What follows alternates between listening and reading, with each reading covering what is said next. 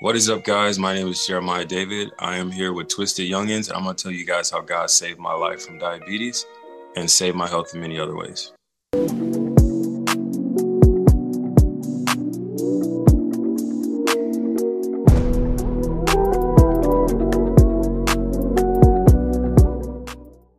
Hey, what's up, guys? Thank you for tuning into Twisted Youngins, the most unorthodox show on the globe. We hope all is well with everyone. We hope everyone is having a blessed day, staying out the way. Jesus is Lord, and if you aren't saved, now will be a perfect time to get saved and get in the Word of God. As always, I am one of your hosts, Myra B. King. And this is Desi Dez, and today we have a special guest. Please let the people know who you are. My name is Jeremiah David, and I'm here to share with you guys how the Lord saved my life from diabetes and my health in many other ways. Amen. Thank you, Jeremiah, for coming on the show and giving us your time today. Jeremiah, where are you from? I'm actually from Milwaukee, Wisconsin, but I live in Arizona.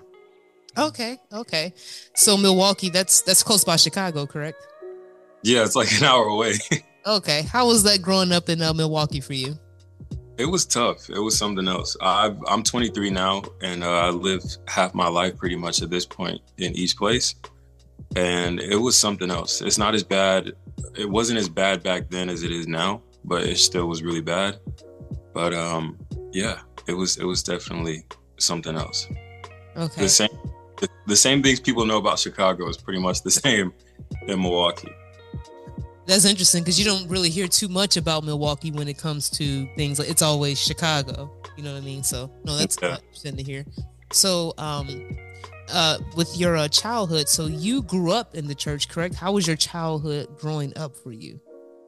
Yeah, so my childhood was pretty tough. I experienced rejection even from the womb when I was younger. A lot of people's rejection starts at school or starts at work or starts in sports, but my rejection started in the womb. So I was going to be aborted by my mother, and she was going through a lot at that time. And she went to the pastor at that time, and she was crying her eyes out. And before she could even get any words out, the Lord told him that I would be a boy child and a strong prophet and not to abort him. And so she went through with the pregnancy, and she didn't have a name for me when she had me. And in her dream in the hospital, when she had me, the Lord showed her the book of Jeremiah and said that this shall be his name. So that's how I got my first name. And after I was born, she didn't have a middle name for me. She said later on that she was going to name me Malachi. And hey, there's nothing wrong with Malachi if anybody has that name out there. But the pastor told her that the Lord said that my middle name should be David. So I pretty much grew up kind of knowing God and making it personal. And I remember being really, really young, 3 or 4 years old, being in church and wondering why people were yelling and screaming and hollering and falling out for somebody they can't see. And I remember telling myself, I'm going to find out. So after that, I really started trying to pay attention to the word and make it personal. I remember the words back then always saying, make it personal, make it personal. And I learned how to read, and that's all I would read. I was so rejected, not just, from the womb, but in my own household, at school, everywhere, that God was really all I had. So all I did was just read my word, and I would fall asleep and the Bible would be on my chest. But still, growing up in church and seeing a lot of different things and being active in church from a young age and seeing behind the curtain and seeing what leadership is like and stuff like that, there were a lot of things that were extremely concerning that I didn't know how to express at that time. For example, what was concerning? I could just see the Lord would speak to me really young. And when I was young, I couldn't really fully grasp what he was saying, but I knew I was really uncomfortable.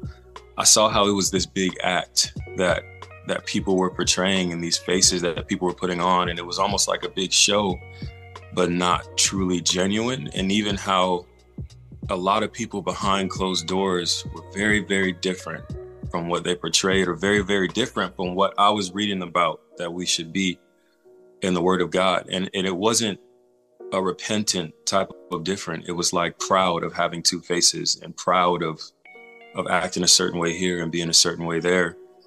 So there was a lot of things that I noticed growing up in the church. So, as a child, you reading the Word of God, what was your perception of how a follower of Christ should behave, like how they should be obedient? Just from you reading the Word and then being in the church. Yeah, so it was, and before I get into it, especially with the examples that I had, I was not doing my best of being, single-minded. And I remember in the Word of God that it said that a double-minded man is unstable in all of his ways, and I would see people, like, for example, saying that we should talk this way, but they were cursing or gossiping, talking about other people and stuff like that. I believed when I was younger that a follower of Christ should be just like Christ, or try to strive to be like Christ, try to strive to be like his followers and be forgiving, and be good people to each other. And I know the Bible says that none of us are truly good, but to try to display, that goodness that Christ and that mercy that God has given us to each other. And I was not seeing that at all. I was seeing a lot of judgmentalness and unrighteous judgment. I know the word tells us to be righteous judges, but there was a lot of unrighteous judgment that I was seeing from people, and a lot of clickiness. And the main thing that I had noticed in the body of Christ when I was younger was this culture thing, this tradition thing that I noticed, that these traditions that we were having was holding us back from the true move of God. That these unexplained traditions that everybody kept following, and these order of services that everybody kept having, but not giving God room to move the way that he wanted to, was really, really holding us back. And so how did that edify you in a way? Because you said that you weren't really doing your part the best that you could be doing. So how did the word edify you? How did Christ edify you to speak to you in the church to get the change? Yeah, so it got as time went on in my life, it got a lot more real for me. It was me defining making it personal on a different level. I started going through a lot of things in high school, and what were some of the things? So it was I was homeless at the time. We were homeless back in high school. There was a lot of rejection. I was being emotionally, mentally, and verbally abused during sports and stuff like that. And I really, really needed to get real about this thing with God. And still, even then, it was hard for me to be consistent. I was like, saying things I wasn't supposed to. I was cussing. I was like basically a double-minded man, where it was like one day I'm genuinely worshiping God, and the next day it's like my confession is not really lining up. So I think when it touched me is when I got older. I was going to college, so I played a lot of sports. I won state championship in high school in basketball. Okay. I went to college to play football, and I remember I had 2 offers for football. And this God moved in that within itself with sports, and that's another testimony. But the Lord had given me 2 options for college, and the other option was a Christian university. And the Lord said that he was sending me there to do a work for him. And in my mind, I'm like, do a work for you? Like, I need to get myself together. I'm not the best that you could be choosing for this, but I know that that's really the story of like everyone that was used in the word, was that they weren't the best fit that they felt, Mm-hmm. But once I got there and realized that like a lot of people really, really, really needed Christ, and like I had to be a living example for these people daily, and that these people are watching me and like really, really watching me, and some for good reasons, for example, and some to try to get this like, this guy's not who he say he is, or this guy's not a follower of Christ. So I really had to make it personal, because I start understanding how God was calling me to be an example at that time. Were you a virgin? In college I was. Right after. Yeah, in college I was. As I speak right now, I'm not, unfortunately. You married? No, I'm not. Okay. So yeah. I'm not seeing anybody right now either. So. Hey, so you had to lose it though, huh? You said, man, I can't wait. Shoot. No, I actually tried to. I tried to wait. I remember I used to always be like, no. People said it was like lame and stuff like that. Like, no, I'm waiting for my wife from so and so and such and such. But that's even another thing too. I had to like redefine virginity, and like purity. Because especially if you like, and I know this is crazy, this may sound like, whoa, this is going to the left, but like masturbation and stuff like that in a way takes away your purity. Yeah. So like even at that point, I couldn't really say that I was like pure. Yeah. Amen. And let me stop you real quick. Thank you for saying that. Amen. Thank you for coming out and saying that more people need to speak on sin, dark, unspoken sin, you know, because a lot of Christians, a lot of people in the church battle and deal with that. Yeah. And you shared it willingly, you know, like you kept it. A guy we interviewed, he was a virgin, but he was, you know, addicted to, you know, porn. And you know, in my mind, I already know, like, you know, the guy said, if you look upon a woman with thoughts of being with her, you've already, you know, adultery in your heart. You're automatic, you know, you're fornicated in your heart, let alone you watching TV, you know, watching and you know, doing what you're doing with your lotions and the greases to the footage. You know you're not no virgin. You know, y'all had some relations on, you know, on the television. So yeah, man, I'm glad you said that, you know, because a virgin is a true pure virgin. Haven't watched no woman, ain't masturbate, don't know what it feel like to get that point of ecstasy. You know what I mean? That climax. So I remember my first time, not jacking, but it was a wet dream. Now looking back, that was a freaking demon. Mm-hmm. Yeah. You know what I mean? That's what it was, bro. And God had used me. It's crazy you said that. God had used me in college. That was one of the main things that I was ministering to people about in college. And the Lord had given me revelation and stuff like that, that it was when you're masturbating, you were literally having sex with demonic spirits. And then not that, but opening yourself up to those incubus and succubus spirits in your dreams. And then a lot of people wonder why even the straightest of men or the straightest of women start wondering why they have certain dreams and like things are trying to happen in them into their dreams, because these spirits are not respecters of persons. They could care less what your sexual orientation is. They would try to tempt you in any way in your dreams or anything like that. So that was one of the main things God had me minister about. But again, during that time, it was like I still wasn't living the best. I still wasn't the greatest example. I still was not without sin. So it kept me in such a place of like humbleness and repentance, because I know that like God has commissioned me to give this word to people, and I'm trying to let it hit me first, you know? So yeah, it was a really tough time. I'm glad God kept convicting you and you was conscious of your disobedience and, you know, watching porn or whatever. You know, because some people lose the convictment from God. You know, God and just goes too far. They go off the path totally. You know, and God gets that reprobated mind. You know, and He truly cuts them off. You know, because their repentance is not sorrowful repentance. You know, it's not to be rescinded, it's not to be undone. But you know, a lot of people, once they continue to undo it, then you find some stuff like TD Jakes.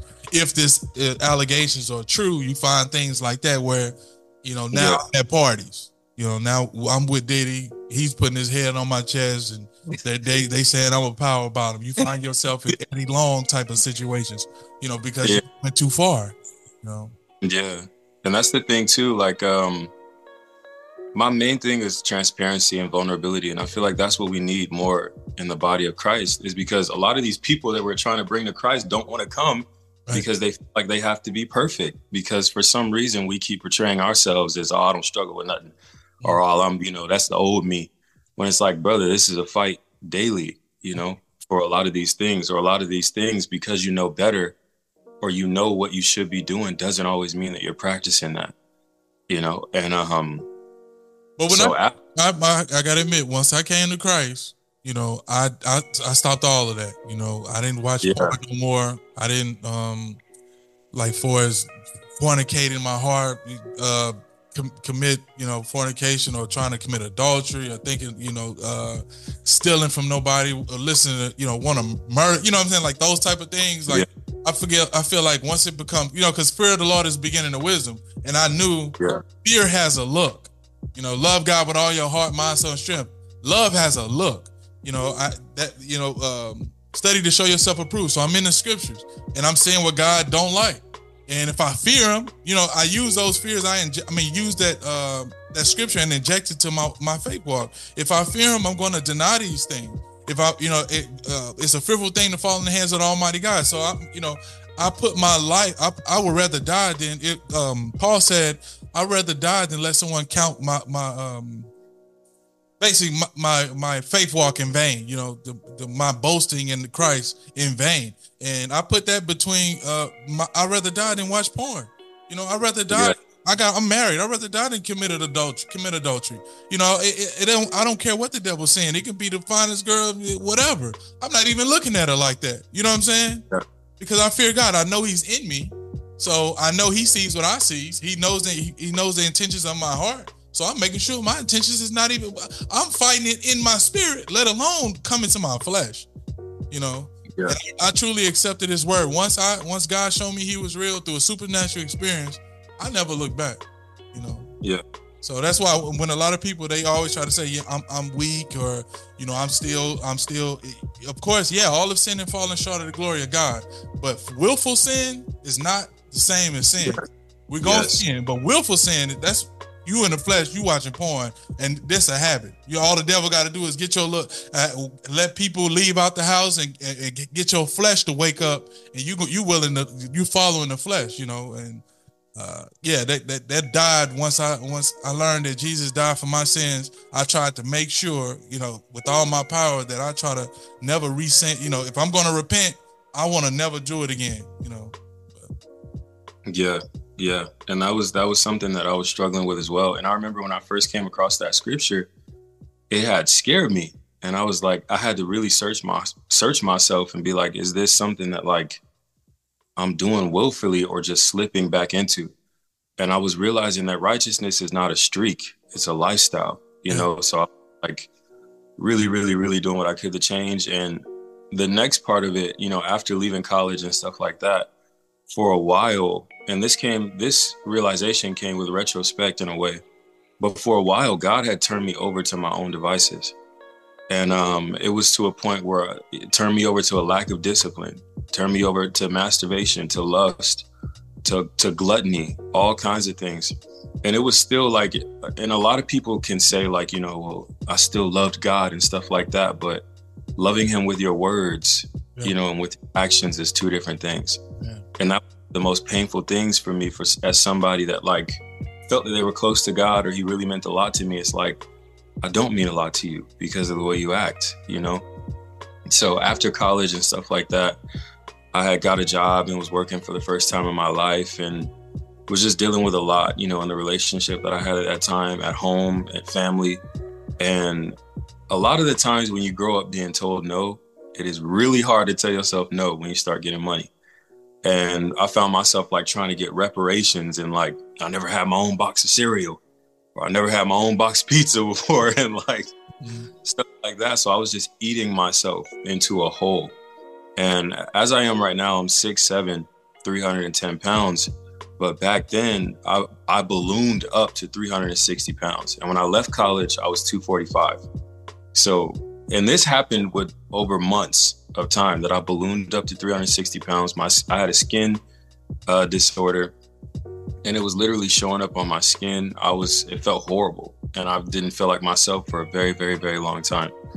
And at this point, I had got my own apartment. It was just me and my puppy, and I was still just eating myself into a hole and trying to cope with depression and stuff like that, and masturbating and all these other things, and like consuming music that I had no business consuming, that just before I was against, and stuff like that, you know. And I was really, really, really in a dark place. And one day I woke up half blind, and this was like one of the scariest things ever. And I have 20/20 vision. I've always had it my whole life. So to wake up half blind after seeing fully clearly is terrifying. And I was half blind. I didn't say anything to my family. I was living alone. And I was half blind for a week. And my family came over and prayed for me. And after they prayed for me, my eyesight came back. But after this, everything got a lot worse. I started having all these kind of symptoms that I knew nothing about at the time. I was insatiably thirsty. Like, I'm drinking, I had 2 water bubblers in my house. I'm drinking more than 1 gallon a day. Like, I'm stumbling to go pee at night. I'm still as big as a house at this time. I can't really eat anything. It was horrible. I was super lethargic, and at this time I had to quit my job because I was so sick. And I had family come over after that, and the girl that I was talking to at the time had came over after that. And for this time, I was dying by myself for like 30 days. I didn't know I was dying, but I was literally dying for like 30 days by myself. And the girl I was talking to came over at that time and made me food. And when I ate it, I threw it all up and was shaking on the ground. And my cousins came over to check on me, and they said, "Dude, you need to go to the hospital." And at that time, I was like, "Nah, they're giving people COVID. Like if I go, they'll kill me." And they dragged me to the hospital, and I literally couldn't even sit up while rolling in there. I was so weak, so lethargic. It was ridiculous. And when they took my blood sugar, like the machine couldn't read it. The hospital machine couldn't read it at all. And at that time, I went from 360 to 280 pounds. So it was like weight flux. That's how much I wasn't eating. The only thing I could eat during those 30 days was, those cups of tangerines with the juice in them? Mm. That was the only thing I could eat all day. And those 2 gallons of water every day, just cups and cups of water.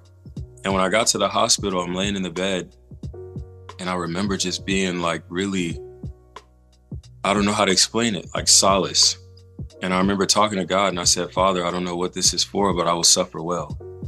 And God has sent people to talk to me on the phone that I didn't even know at all, and was telling me what the Lord is saying about my health, and that he wants to heal me, and why it got to this point that I was undisciplined, that I was being gluttonous, that he turned me over for a time. And even when I was in the hospital, this person that spoke to me on the phone and ministered to me told me what the doctors were going to tell me when they come back in the room, that they would try to give me this amount of time, and that this person was telling me not to use the EpiPen because it's actually meant to make you dependent on the medicine and make things worse and stuff like that. And I obeyed. And when the nurse came back in the room, she said, they took my blood sample like 5 times. And I was wondering why they took my blood sample that many times. She said, I remember her saying that your blood is so acidic that like before we can get to the testing room, we can't even test it. So she told me that I was going into diabetic ketoacidosis, and that if I left, I would die in 2 days. But at this time, like I had such a faith in God, and like such a belief in God that he would heal me. And I knew that if I accepted those words, that if I took that on and received diabetes and was like, yes, I have it, I'll do whatever, then life would have been over for me. And I made sure that I was careful with my words during those times and let them know that I don't receive that, and was bold in Christ and telling them that I know my God is a healer and I'm going to go the natural route. And she was like, listen, you have diabetes, and kept trying to like use certain words to get me to accept it. And I wasn't. And so I left right after that, and my lifestyle changed immediately, because when it's life and death, it's really different. So I went cold turkey from meats, from dairy, from all this kind of stuff. And through that obedience, and the Lord spoke to my mom, and my mom doesn't have a medical background or anything like that, but the Lord spoke to her and told her what to give me and stuff like that. And I was so sick and weak at this time that I literally had to move in with my parents for like rehabilitation. And so God healed me within like a matter of 2 weeks. And I had so much toxins coming out of my body that there was like white bumps forming everywhere where toxins was leaving, and my skin was clearing up and all that. And at this time, it was still really, really difficult for me. And I was feeling really heavy during this rehabilitation. And I remember the Lord had somebody call me and minister to me, and had told me that I'm literally unfit to carry his anointing, that God is not pleased with the way that I've been living my life, and the lack of discipline and gluttony and all this other stuff, that at this point, I'm not fit to carry his anointing. And so hearing that from God is extremely heavy. It's extremely heavy. Yeah. And especially knowing the calling that I had on my life and who he's called me to be. And after this, in many different ways, I really tried to, change my life. And of course, I slipped in many different areas, but where things have gotten for me, what God has done for me has been amazing. And there's so many testimonies that I can give. And even my encounter with God recently about, the change in my diet and stuff like that has really, really done a lot for me. Can you give us some dreams you had? About my diet? Just anything, like any dream that stick out. There's just Yeah. So the most recent dream that I had that really, really stuck out was this was back in December. This was back December 6th, 2022. And I remember I woke up from this dream. So like, I don't know if I would call it afraid, but my heart was beating so much because the dream was crazy that like I literally had to focus not to die. And I had to write the dream down when I woke up from it. But what the Lord had shown me in the dream, so when I started the dream and first was in the dream, it was super dark outside. It was this green smoke all over the sky. And it was like raining. It was almost acidic rain, but it was really, really dirty rain. And the floor was really muddy. And it looked like I was in an American football field and I had to go down into the field, but was slipping all over the mud. And the Lord had shown me this guy that was in the field. And I saw these crates, like connexes, the ones that go on the big transporter ships at sea. There were connexes all over the football field. And usually when you have dreams or the Lord shows you something in a dream, he'll give you dream knowledge. Without somebody saying something, you'll know what things are. And in the dream, the Lord had shown me that those connexes were full of bodies. And when I looked all around the field, I saw that there was like tarps with bodies all over them. So there was tarps stacked of bodies and there was toe tags and all I could see was these people's feet. And when I went down into the hole, there was this man in a trench coat and he had a gas mask on and I saw his headphones and his music was bumping so loud, it sounded like rock music. His music was bumping so loud, you could hear it outside the headphones. And he was shoveling and he was next to a Connex. And what they were doing, the Lord had shown me, was there was so much death at whatever time this was, that there was mass burials in these Connexes, that some people could afford to have bodies shipped.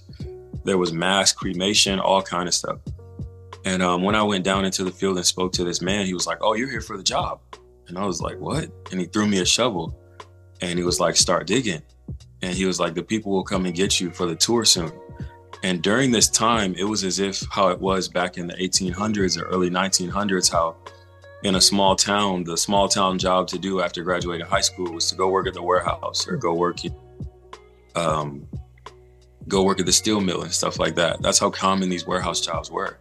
And they were all over. And what the Lord was showing me is that there was so much death at this time that they were building warehouses to literally handle all the death and stuff like that. And they weren't telling people that that's what those were for. And during this time, with all the death, the news was in denial and not reporting everything. And so the time came for me to come on the tour. And when I went on the tour, it was extremely clean in the warehouse. The man that was giving the tour was extremely clean. He had a tie on, pressed shirt, hair slicked down, but he looked nervous and he looked almost not human, as if he was possessed or something or was different.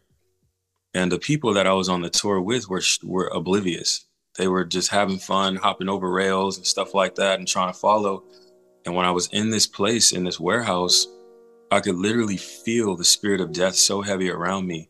I could feel the spirit of infirmity and sickness all around me that like I was literally so heavy and I could not focus on the tour. And everybody's wondering why I was like falling behind. And everybody kept commenting in the dream like, "Oh, it's such a sweet smell. It's such a sweet smell. I love how it smells in here. It's so clean in here." And if you've ever been around death enough, if you've ever lost enough people, you start knowing what embalming fluid smells like. And that smell everybody was talking about was embalming fluid. And on the tour, there was so much death. There was literally vats and like cisterns of embalming fluid. And I saw this cistern of embalming fluid. It was silver. It was extremely clean. And it was a tube coming down from it going through the ground. And the tube wasn't clear. You couldn't see the fluid, but they were hiding what it was all for. And on the tour, this man drove past. And if you've ever worked in a warehouse or seen warehouses in movies, how they'll have a driver inside the warehouse that has like a yellow light swirling around and stuff like that. And he had this silver box on it. And the Lord showed me that there was dead bodies in that box. And so the tour progressed and we went on. And the man was extremely nervous when he was telling us about the motto and the exhibits and all this other stuff. And he kept looking out the corner of his eye and like looking at the cameras and stuff like that. And then he said, "Hold on, they want to speak to me." And he was like, "You guys can stay here." So I followed him back to where he was going and he knew that I was following him. and there was these two big doors, and they were extremely clean. The whole facility was clean. And whoever he wanted to speak to was behind the door, and what they were hiding was behind the door. And the Lord had shown me that there was stacks of dead bodies behind that door. And he knew that he was trying to hide them. So when he went behind the door, he like eased his body in so I couldn't see what was behind there. And I saw those dead bodies. And this was so heavy for me. And the spirit of death and infirmity and sickness was so heavy in that dream that I literally put my hand on the wall and literally was breathing so hard and like so heavy that like I could see my heartbeat in my arm. And if you ever done sports and like, or cardio, you can see your heart beating on your chest and stuff. But my heart was beating so fast that I could literally see it in my arm. And when we went back into the tour, I was like, I do not want this job at all. Like, I don't want to be here. And the dream ended. So that was one of the dreams. And as soon as I woke up, and I know that was a lot. I'm sorry for Oh, that's good. As soon as I woke up from that, this was like 3:56 in the morning. As soon as I woke up from that, I literally like sat up, like I have clothes because the screen was bright, and hurry up and like type things out. And I was feeling like a lot of the times when you hear from God, it's not just about when you or what you hear from him, but when it's his time for you to release it. And like I said, this dream was given to me December 6th, 2022. And I tried to make a video, like I wrote it down and stuff like that. And I just didn't feel led to release it until now. Amen. So Thank you for sharing. Thank you for sharing that. to God be the glory. I thank you for being open and honest with us, because again, like we all do agree, it's something that not only follower of Christ need to hear, but the people of the world need to hear as well, that they can come and be saved as they are and change. You know, God can change them as he have done with us. Yeah. And so as of now, what is your current? Are you you belong to a body of church now? No, so I'm actually not in a church right now. I've just been like really, really seeking the Lord and hearing God and just being obedient to what he told me to do. And that's one of the things, going back to what you said about like, you know, people that, you know, they can change, they can come to Christ. And even the message to those that grew up in church or that know who they should be and stuff like that and haven't lived the perfect life or they haven't been perfect. You can still come to Christ and serve him. You know, you don't have to shun yourself or push yourself away from Christ because of the way you've been imperfect or stuff like that. And that's one of the messages that I want to share with people, especially my age, because it could be a lot of pressure growing up and being young and knowing who you're supposed to be or knowing that God has a calling for your life and stuff like that. So, and just like you said before, as long as you're trying and not being in this deliberate sin type state, then, you know, the Lord will honor your efforts. And I believe this is why we needed the sacrifice of Jesus Christ, because no matter how bad we tried to be perfect, it just was not working.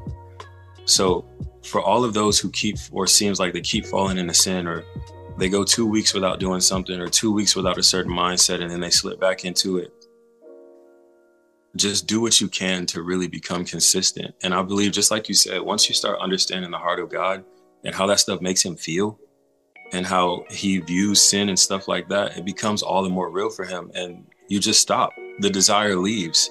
Yeah. Or when you start being tempted, it's like you realize the bigger picture. And it's like, this isn't worth my eternity. You know, this isn't right. It's not being displeased. You know, you got to have that fear for God. You know, if you can't love God and follow his commandments, then fear him. It both looks the same. You know, if a man fears God, he's in the word, he's being obedient to God, he knows his scripture. If a man loves God, he's in the word, he's being obedient to God, and he knows his scripture. You know, I do believe, is one of your goals to go to church, or you? Yeah, so I would, that's another thing too, that, and that video was on my TikTok. The Lord had me visit multiple churches and all over where I am, and was telling me what he feels about the body of Christ in a lot of different churches. So a lot of the churches around me, I haven't felt led to join, but there's definitely, I really, really want community so bad.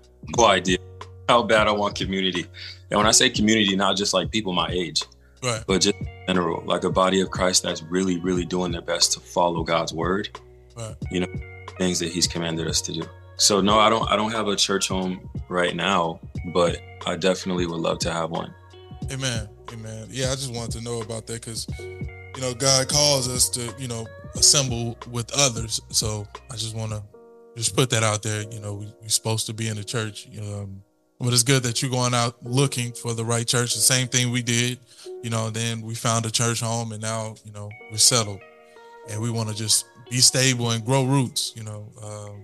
Of course, a lot of people, get into the church hurt and then think that all churches are bad. And no, there's some good churches out here. There's some good, great men of God, and some people that's, although you can look behind the scenes, nobody's perfect, but it's some people that's really, really trying to follow God in the way and come to Him the way He wants them to come. So, thank you again for giving us this interview, man. We truly appreciate it, and we just ask that God continue to work in your life as well in ours. And God bless you, bro.